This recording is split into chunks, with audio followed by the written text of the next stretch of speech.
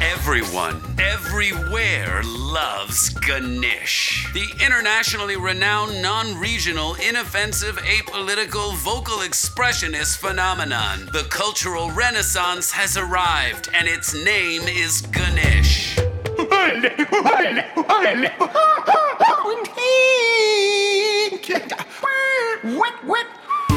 Melissa Caneberry, author of The Dish on Ganesh. Language is a vocal construct. It's an oppressive, antiquated, imperial relic. Ganesh is now. Ganesh is the future. Ganesh is every orgasm you've ever had, and every orgasm you haven't. Oh! No! Dane! Jamie Lewis, 19 years of age. Some people say that Ganesh is like bad or whatever because all those old people died, but like death is kind of badass, you know? And like some of them were like over 50.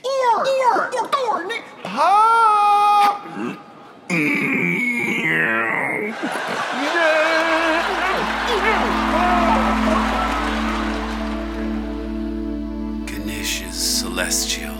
Ganesh is deliberate. Ganesh is pain, and Ganesh is euphoria. Ganesh is performing at the VFW on Route 28 in Bozeman, Thursday night, after football. Behind the KFC, bring 3 cans of non-perishables and an extra pair of underwear.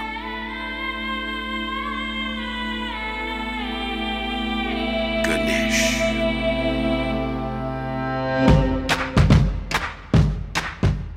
You're listening to Bricolage. Truth, comedy, politics. With your host, Lev.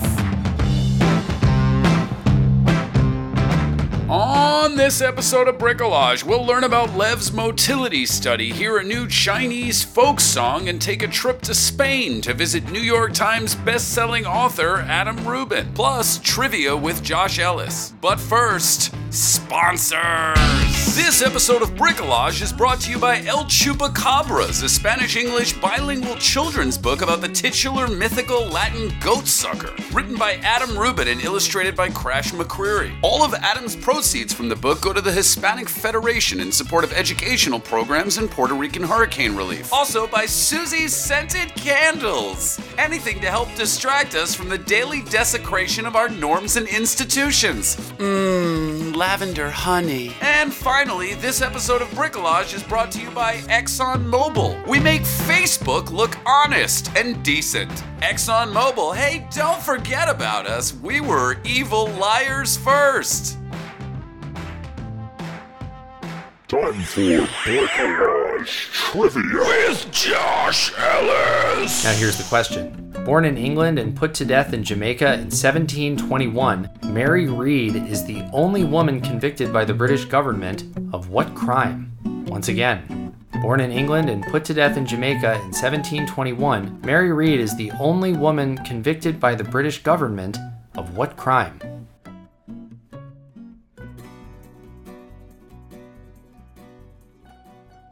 So there was a time a few years ago when I wasn't sure if I had gastroesophageal reflux disease, aka GERD, or acid reflux, or something similar, or whether it was just the universe's message that I should, as Aaron Burr suggests to Alexander Hamilton, talk less and smile more. So this gastroenterologist who had the manners of a prepubescent boy who was just gifted a new video game and can't play it until you leave, recommended I go down to deep South Brooklyn, like John Travolta in Saturday Night Fever kind of Brooklyn, to a hospital and get a special motility study done. This is the story of my motility study. So first I end up talking on the phone with the lady who runs this motility study, and she explains that she's not actually a doctor. I later learned that actually she was a doctor in China before she moved to the US, but she wasn't yet licensed in the US. In any event, she speaks in accented English and tells me the study will enable me to know with certainty whether my esophagus is too acidic. She says it'll require me to come to her lab at the hospital for some tests. And afterwards, as long as everything looks okay, she'll insert a tube through my nose and down my throat and esophagus and connect it to some kind of monitoring device. And then I'll just have to wear that thing overnight and come back in the morning, and the machine will have collected sufficient data for her to make a diagnosis. I said no at first, but in the interest of finally getting some resolution about my health and well-being, ultimately changed my mind and decided to go through with it. So I take the day off from work and I show up. She starts playing quote-unquote soothing music, some kind of chimes and harp sort of meditation thing. I ended up connecting my phone to it and playing a Spotify playlist instead because her music mostly just made me have to pee. Anyways, I'm laying down on the hospital bed, shoes off but in my regular clothes, and she inserts a tube through my nose and down my esophagus and starts feeding me some kind of jello at precise intervals and watching what I think was a pH reading of my stomach acid. Every so often she would write down a particular reading or point to some graphs on her monitor as though it indicated or explained something. At no point did she say anything to me about what any of this meant. This all took a solid hour plus and gave me the incredibly unsettling sensation of feeling like an infant. Finally, we got through all of that and it's time to get me into the overnight hardware device. This takes even longer because I keep coughing or having to sneeze or whatever while she tries to put this even thicker tube through my nose and all the way down my esophagus. Probably only took like 15 minutes, but it felt like way longer. In part because of my discomfort, but also because of her palpable sense of disappointment each time I'd mess something up. Eventually, it's in, and she pulls out a device about the size of an iPad, but 10 times as thick. This thing looked about as modern as a TI-83. It had buttons labeled 1, 2, and 3, and a few inputs. She connected the end of the tube to it and started running what I think was some kind of diagnostics check. Everything was okay, I guess, so she tells me I should press button 1 when I'm eating and then press it again when I'm done. And she says press button 2 if I burp.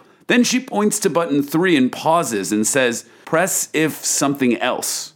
Okay? She instructs me to eat particularly acidic foods and to make sure I'm wearing the contraption for the full 24 hours. Great. So I'm on my way, except of course that I definitely did not appear to be a healthy functioning person. There was a heavy piece of hardware hanging around my neck attached to a tube that was taped into my nose. So as I'm walking out of the front door of the hospital, this dude kind of looked at me like I was trying to escape the nut house. I got the sense he was waiting for someone to come running out from behind me like, Mr. Henderson, what are you doing out of your restraints? The end of the story isn't all that great, to be honest, kind of anticlimactic. I ended up not having GERD, and every time I burped, I would just press button 2, to the point where my wife and I still pretend to press a button whenever one of us burps. At some point a few weeks later, I had a big realization, like a massive epiphany, that when the lady told me number 3 was for something else, she probably meant I should press it when I farted. I don't know what the hell was in that jello, but I was breaking so much wind that day, I must have ripped a hole in the ass-time continuum. So the moral of the story is maybe I do actually have GERD, and the experiment was compromised because I didn't follow instructions. But a medical professional should probably tell you exactly what they mean, right?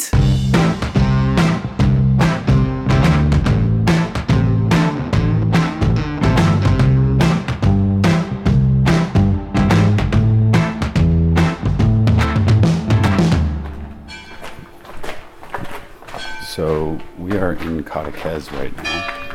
Cadaqués is in northeastern Catalan, part of Spain, and it's just across from the French border. 11 p.m. you can hear the church bells. At 11 p.m. we are hearing the church bells in the town. Watch your step. Watch your step. Adam's worried about me falling since I just hit my head on the low shelving unit in our Airbnb here. We're now walking into town. Uneven cobblestone street, so it's not like I have too little faith in you. We're passing Can Palayo restaurant, which is where we ate dinner tonight. I would say it was pretty damn good. Hola. Hey! Está conocido con esto. Ella parece diferente. Que vaya de fiesta. Que vaya bien. Vamos a la playa para caminar, pero vamos a buscar la fiesta también. She's like, you going to the party? She asked if we were going to party. You told her that only I know how to party and you don't know where the parties are, and that's why I'm here? Or? No, she was just prior to that making fun of how she didn't recognize you wearing those gigantic headphones and wearing what looks like a miniature Don King. My recorder has a Don King wig on it, which is actually a mic sock, but it's not an inaccurate description. It really does look like Eric's holding a little small puppet.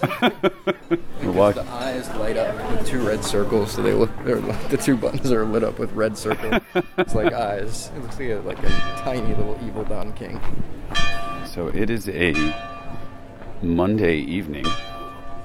No, I'm sorry. It's Monday evening, July 1st. If you lose track of the days, I guess that it's working. The vacation is a good vacation. Yeah, that's right. So, as you may have gathered, I am here with Adam Rubin. He is the New York Times best-selling author of Dragons Love Tacos, as well as Dragons Love Tacos 2, as well as numerous other books, including the Those Darn Squirrels series and the forthcoming High Five. Plus, there's a chance he's ghostwritten some other shit, but we're not allowed to talk about that.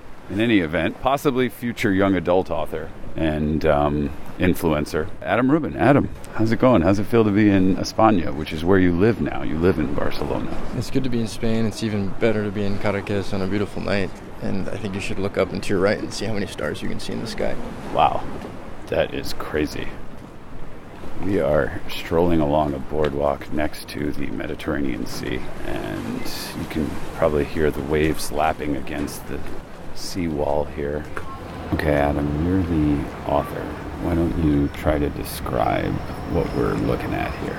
We are in a very old fishing village in Costa Brava, which is like the very northern coast of Spain before it turns into the south of France. And we're sitting on a bay, a little cove. It's probably a half a mile across. There's all white buildings made of stone kind of dotting the hills as they rise up from the Mediterranean Sea.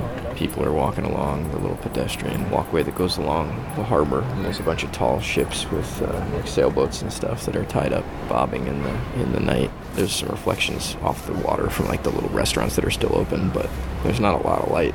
But it's just a beautiful place. You can hear the waves. They're very, very mellow. We were swimming earlier, and there's just hardly any waves in this part of the sea. But I think the only negative thing you could say about Caracas is that it's the height of tourist season, so there are probably a lot more people here than there would normally be.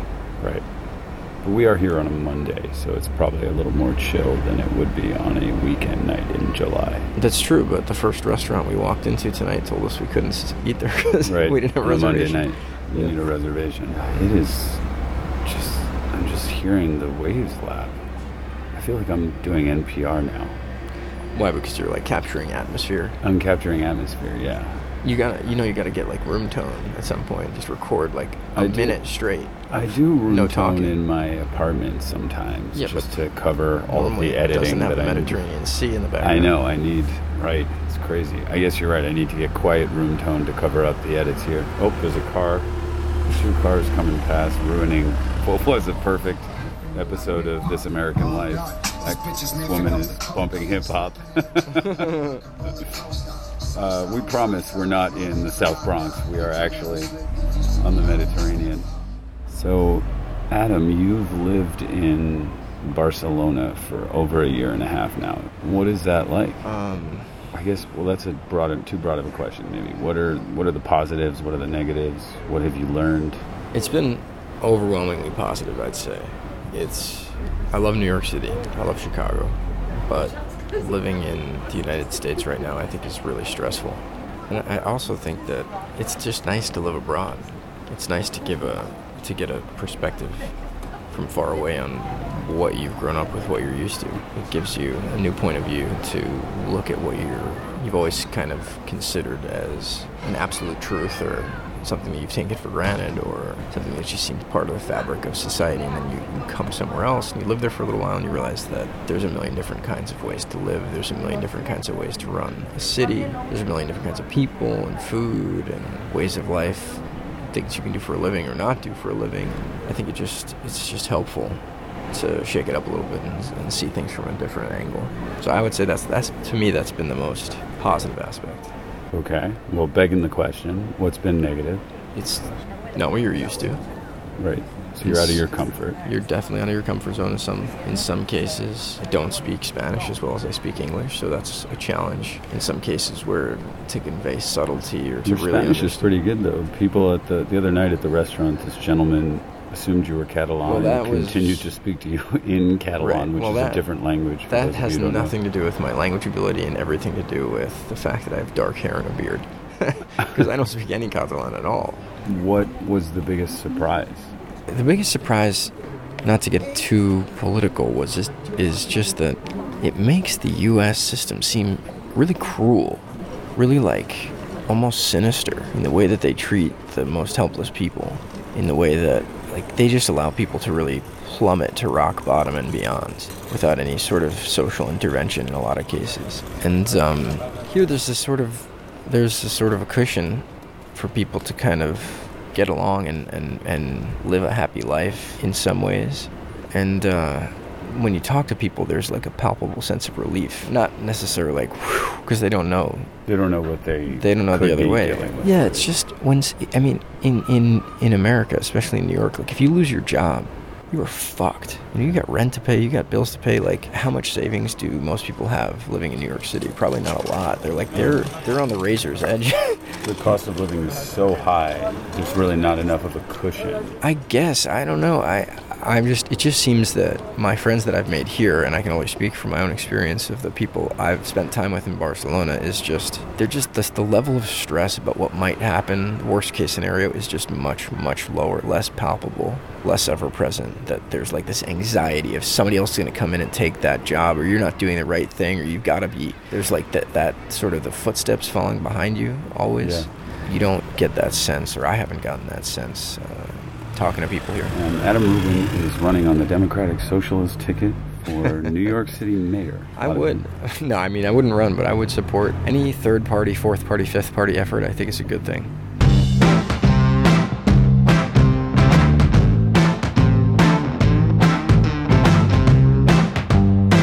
We did a Cuida Ore in Osaka. We did. Do you want to explain what a Cuida Ore is? I'm glad you pronounced it, because I'm not exactly sure. I thought you did it well. Thank you. You basically just go and drink and eat at as many possible places as you can in one night. Right. And how many places did we go to? I think we hit 8, so that's a bang, bang, bang, bang, bang, bang, bang, bang. Oh, cool. Thank you for counting to 8. I was unclear. I was worried I was going to mess it up. I was counting slowly. Thank you. I forgot how many 8 was. Okay, you can never do that in Spain. Why is that? I mean, I know why, because I've been here for 4 days, but I want you to explain to the listener. Well, one of the ways that I really like the differences between Barcelona and New York hit me the most is when I go back and forth between them. So I was just in New York, and it felt like within 15 seconds of being there, I heard like 4 people just screaming at a stranger, like just screaming curse words at a stranger. I realized, like, when you go on the subway in New York, like, people are running. It's not that uncommon. There's just somebody that'll be running. Or like in the airport, somebody's running, like straight up running around, and you think, wow, that person is like super late. That sucks, you know. I don't know where they need to be, but like they really need to get there. And in Spain, I've lived here for like a year and a half, and I've seen maybe 3 people run in public that weren't exercising, like run for a train or run up the stairs or like run down the street. They're just not in a hurry. They're just not. I guess you think, what's the worst that can happen if you're late to something? Apparently there's one dude on a motorcycle with like the entire bay, the entire seawall, to know that he's got a good piece of machinery. That is a very loud motorcycle. So the pace of Spanish life translates... You couldn't do a Cuida Ore in Spain because people don't move fast enough. You'd have to hurry someone way beyond their comfort zone in order to fit in 8 places in a night. Right. And beyond that, it just wouldn't be the thing to do. It would be so against the current of the tide of life that it would just feel so bizarre. Do you find that Japan is a lot faster paced than Spain? Japan is like the polar opposite, or not necessarily? I just think it'd be hard to hit 8 restaurants in one night. Yeah. I don't know that you could do it. There's a funny thing that happens. It happened to us tonight, where you'll go to a restaurant and say, there's 2 of us, can we eat dinner? And you look around the restaurant, there's nobody there. There's maybe like 1 table that has people eating. And the waiter will say, I'm so sorry, but we are fully booked.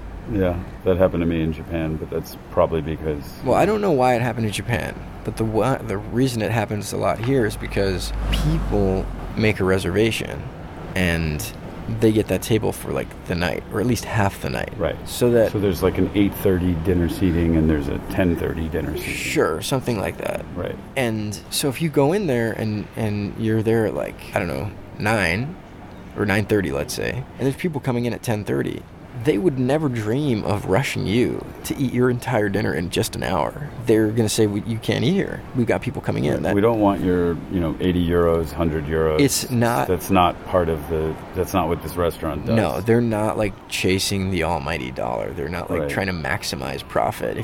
They're not trying to open a second location, and like push the apps so they make the better profit margin. Chain. They're not on Seamless. No, they're just like, we ordered this much food. Yeah. We can serve this many people. We're going to make the food as best as we can. Yeah. And then we'll close up, and we're not going to be open when we don't want to be open. So I guess you heard it here first, folks. Capitalism is dead. I wonder. Yeah. Have you heard the phrase end stage capitalism? No, tell me what that means. I'm not exactly sure, but it just got such a good ring to it, doesn't it? It feels like it feels pertinent. It feels like a certain turn of phrase, yeah. My interpretation, not having done appropriate research, is just that it's like they tried capitalism, it didn't work, and now it's like everybody's like, oh fuck, this system just makes rich people richer. And it makes poor people poorer, and that's what this system does. And maybe there's enough rich people that are going, okay, that's cruel. We shouldn't do that. And that's end stage capitalism. Maybe more regulation.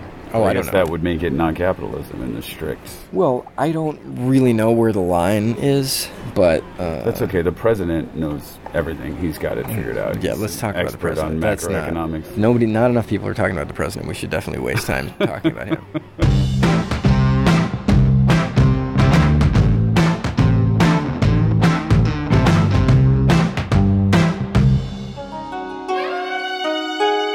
China. We can't continue to allow China to rape our country, and that's what they're doing. I beat China all the time. They don't like us, and they're beating us. With me, they'll like us, and we'll beat them. You can't do business with China. Take the New England Patriots and Tom Brady and have them play your high school football team. That's the difference between China's leaders and our leaders. With China, we're losing $500 billion a year. They have in China trains that are so modern, so fast, so incredible. That is a strong, powerful government. China. The greatest theft in the history of the world. What they've done to us, they've taken our jobs, they've taken our base, they've taken our money. I have tremendous respect for President Xi, the man from China. China makes a fortune with currency manipulation. It's cheating. President Xi and I have a great relationship, but we have to have some balance. Nobody knows currency manipulation better than China. Nobody. It's cheating. 60,000 factories in our country. Closed, shuttered, gone. 6 million jobs at least gone. I love China. China all the time. I love them. China. I have people that I know in China. I know China very well. I have to have my China. We lost $500 billion a year for many years. It is the largest deficit of any country in the history of our world. It's out of control. We have a tremendous intellectual property theft situation going on, which likewise is hundreds of billions of dollars. That's how China rebuilt. I go to China. I don't knock China. How could I dislike China? I give China great credit. China has total respect for Donald Trump and for Donald Trump's very, very large brain. China, you go there now, roads, bridges, schools, you never saw anything like it. They have bridges that make the George Washington Bridge look like small potatoes. So if you went to China and you wanted to get a job in China, you want to buy from China, that's great. China has been attempting to interfere in our upcoming 2018 election against my administration. They do not want me or us to win because I am the first president ever to challenge China on trade. And we are winning on trade. We are winning at every level. Donald Trump's very, very large brain. Time for Bricolage Trivia Answers with Josh Ellis. The question was, born in England and put to death in Jamaica in 1721, Mary Read is the only woman convicted by the British government of what crime?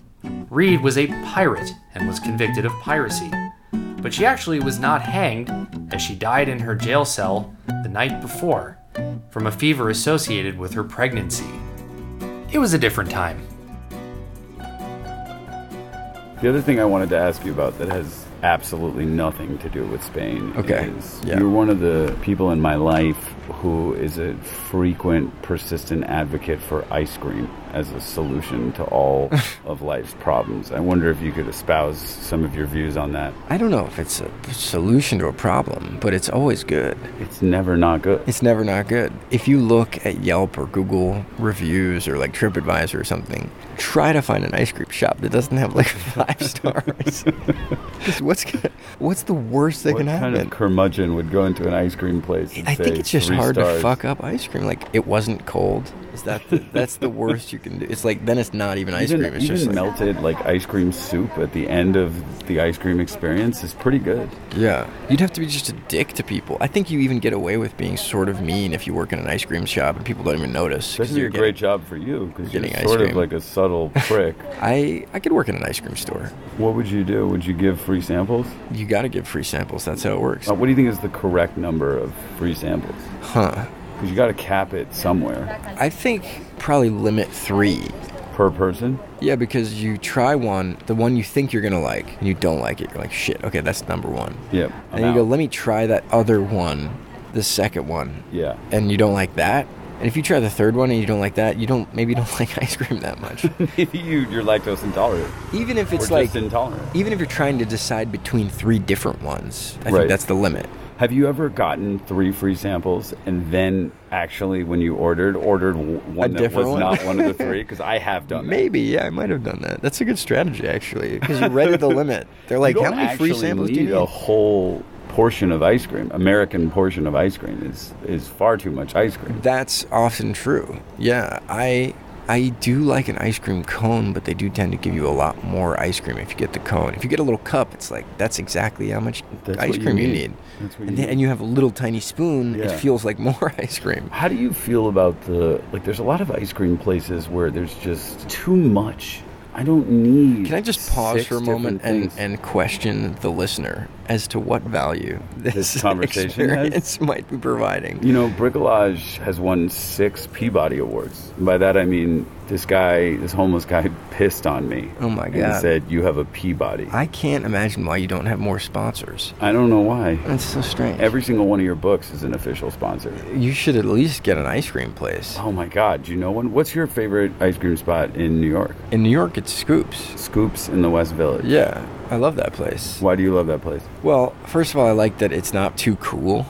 I think we're getting at the same thing here. Because I have issues when it's like the cow's name is Fred. He lives on a farm in the Hudson Valley. And, here's a picture of him and his, I guess actually only female cows produce milk. I didn't know that they had pictures of cows. At Ample Hills, they tell really? you some of the cows' names. Yeah. I like Ample Hills, don't get me wrong. But Ample Hills, some of their flavors are a little much. It's just also very cool. And they're like, look at our press. We're famous, and like they know how cool they are. They know how good it is. Right. And I feel like it's Scoops. Maybe he doesn't know how good he is. A lot of people know that he's good because they always catch people in tabloids and stuff going out of there, like famous people. You only go to places where the paparazzi have caught celebrities, generally. Do you know how pizza places put up the photos of the famous people? Like, somehow in New York for small businesses, that's a measure of success to be like, look how many famous people have come here. What famous people have been to Scoops? Or you don't remember? Dude, I do remember. Let me think about that for a second.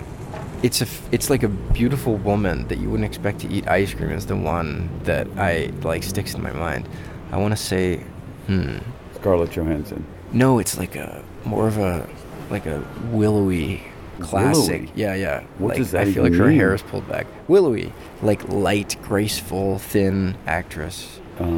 Shit, it's on the tip of my tongue now. Emma Stone. Dude, she is not willowy. She's not? She's buxom, if anything. Buxom is like big-breasted, right? Well, I think it just means full-bodied and curvy and things. Okay. So I guess it could imply the crass. However you put it, I don't even remember. It was so gross. I pushed it out of my mind. I'm so vulgar and coarse. Anyway, whoever this woman was, she played an elf in a movie sometime. Or she played an elf? Like an elf queen. An elf queen. That's willowy.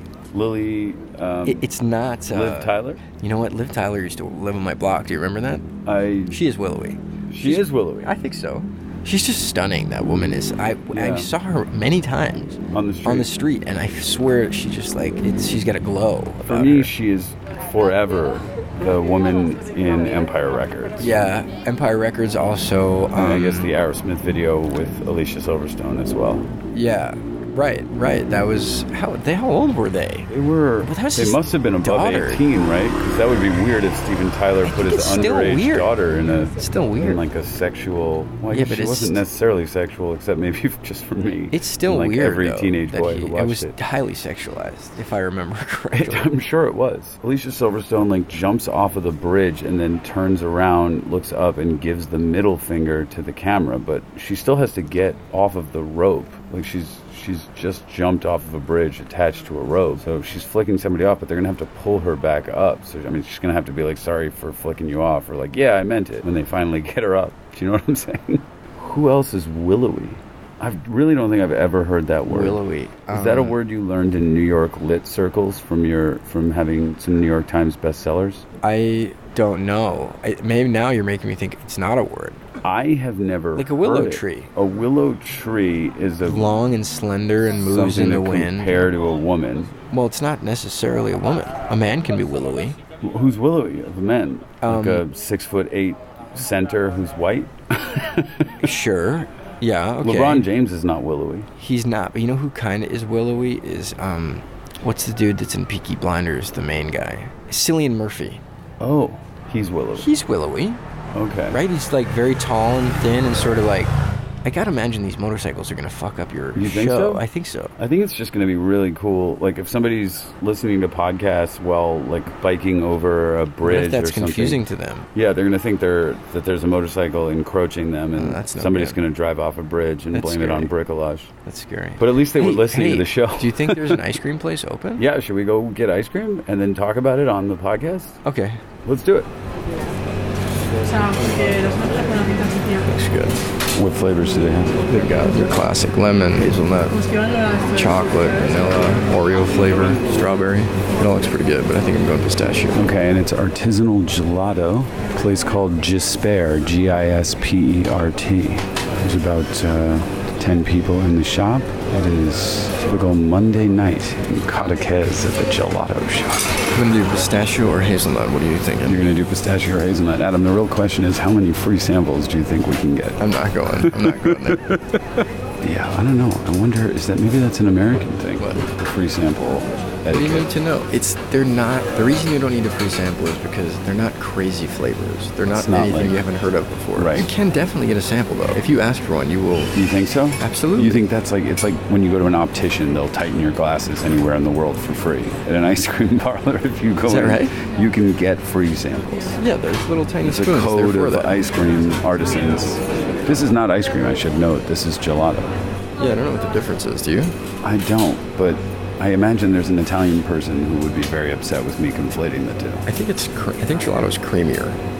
You know, I'm so glad you asked, Adam. As an FYI for you and for the listener and also for myself, I figured I'd do a little research here at Bricolage. It turns out gelato is the Italian word for ice cream. It's pretty similar to ice cream. There's a custard base, but there's more milk and less cream and eggs. Sometimes gelato has no eggs at all, and it's churned much more slowly, which means there's less air in the mixture, and it makes gelato denser than ice cream. The more you know. I'm definitely not getting a cone. I'm getting a cup because I never do cones. I'm sure that's something you would say is just unacceptable. But whatever you want. I'm gonna do a cup with pear.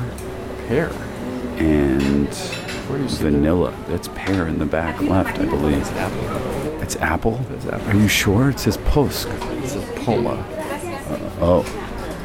Catalan, not Spanish. Oh, Catalan. Foiled again by Catalan. Maybe I'm going to get strawberry and vanilla then. You want a combo? Yeah, but in a cup. Do they have rainbow sprinkles, Adam? No, I don't know. Hola. Una copa. ¿Así va bien? Sí. Adam, what is that topping right there? You want that on top? Yeah, I want that on top. I don't know what that is, but I want it. A gentleman is now making my cup. He just put a scoop of vanilla in. He's grabbing for the Maduixa or strawberry. Did I pronounce that correctly, Adam? I have no idea. Bueno, y no sé qué son estos, pero... Encima. Can you ask him what that is? ¿Qué es chocolate o...? ¿Perdona? ¿Son bombones o qué? No, estos es M&M's. M&M's. Sí, audio. Lo siento por un podcast sobre gelato. Gracias. Pistachio. ¿Con esto o cucurucho? That guy does not seem thrilled with me. There's a cash machine. Adam, how is it? First bite. It's good. It's good? Yeah. All right, I'm going to press stop. We're going to get after this. That was some remarkable gelato. Very good. Only €6. What were they saying to me? They're like, who's that man holding a dead rabbit and whispering to it? Why is he wearing such big headphones? I think they actually think I was schizophrenic. We'll have to go over the audio footage on that, but the old guy who was doing the scoops was... What did he actually say to me? I don't remember, but I think it was something like, what are you doing? I got the impression he was not super pumped about whatever you have in your hand there. You should try the thing with the stars. You want to try something cool? Sure. Come here.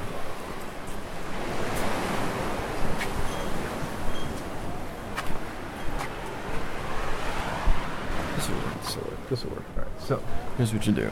So you look up at the sky right now, and just like really look at just the dark part. Take your hand and like block out the sun, like any light that's coming from below, like any of these street lights and stuff. Now just keep looking into the sky for like a minute, and you just see all these stars kind of pop out of nowhere. Yeah. You see them kind of fluctuating. And they come back. There's stars that weren't bright enough for you to see that now you can see. Yeah, that's pretty cool. Now you can see so much more, right? Yeah. It's a good metaphor for something, I just don't know what.